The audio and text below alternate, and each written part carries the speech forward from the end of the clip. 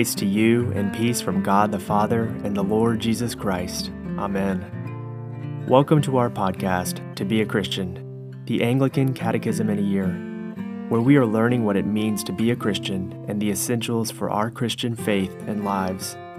Each day we are reading one catechism question, the appointed scripture lessons, and concluding with a relevant collect from the Book of Common Prayer.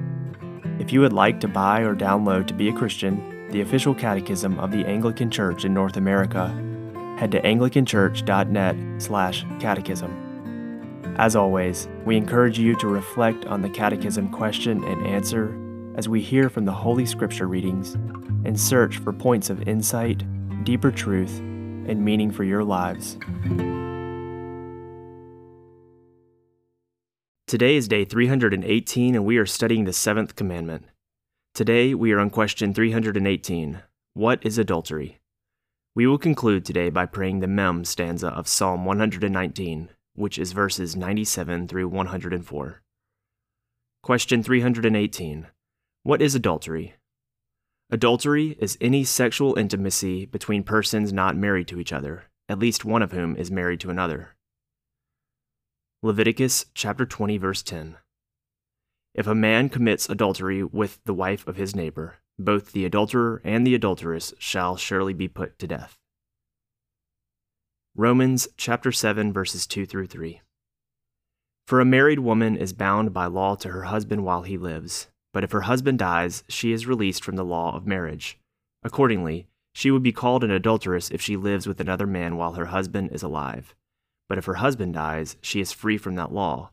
And if she marries another man, she is not an adulteress. Question 318. What is adultery?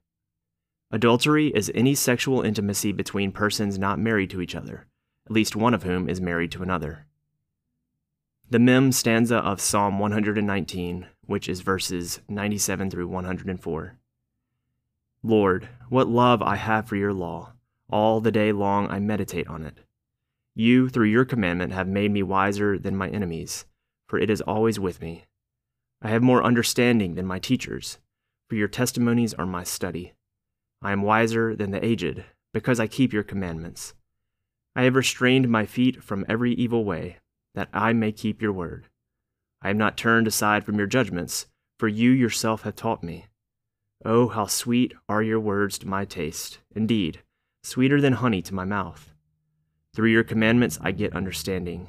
Therefore I hate all evil ways. Glory be to the Father, and to the Son, and to the Holy Spirit, as it was in the beginning, is now, and ever shall be, world without end. Amen.